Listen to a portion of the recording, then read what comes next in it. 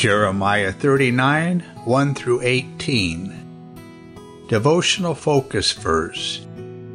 Now Nebuchadnezzar, king of Babylon, gave charge concerning Jeremiah to Nebuzaradan, the captain of the guard, saying, Take him, and look well to him, and do him no harm, but do unto him even as he shall say unto thee.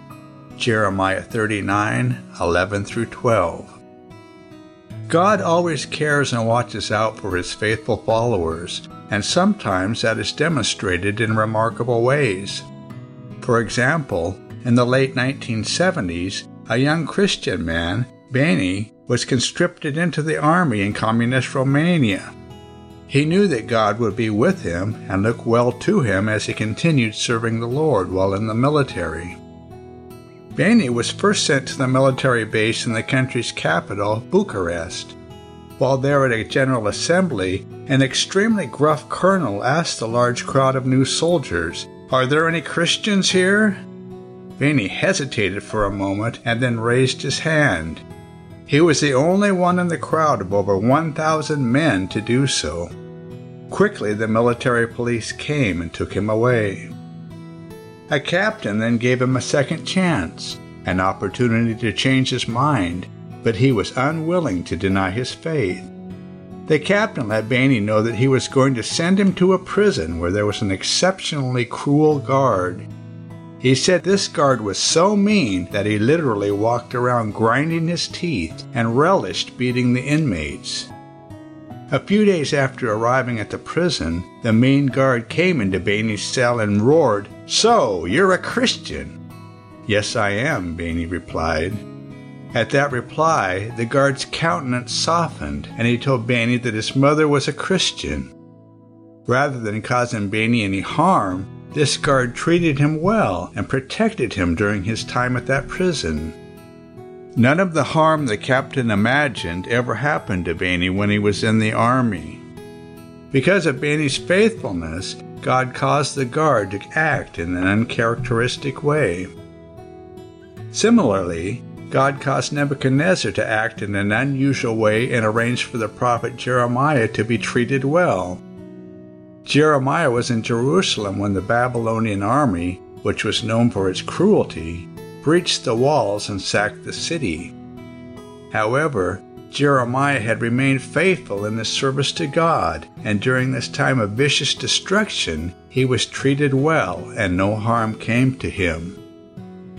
Like Bani and Jeremiah, if we determine to be faithful and stand for God no matter the personal cost, the Lord will work on our behalf.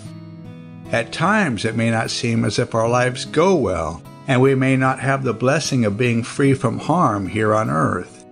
However, we will have the benefits of God's comfort and strength even during the most difficult of times.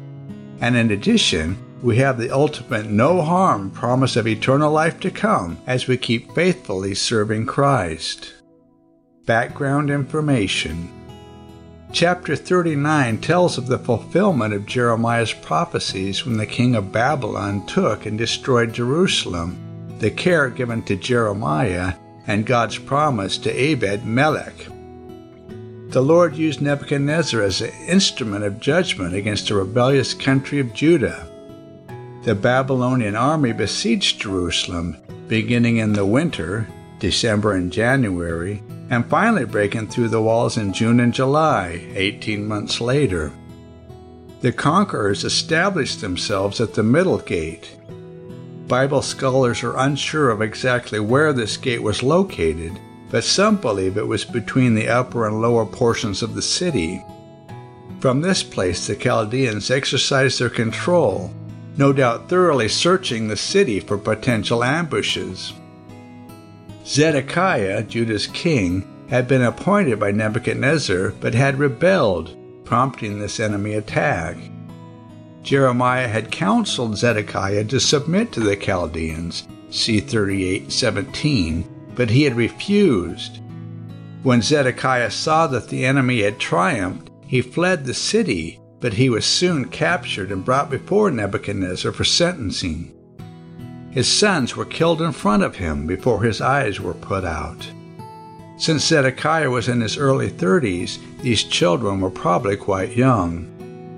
Nebuchadnezzar also killed all the nobles of Judah.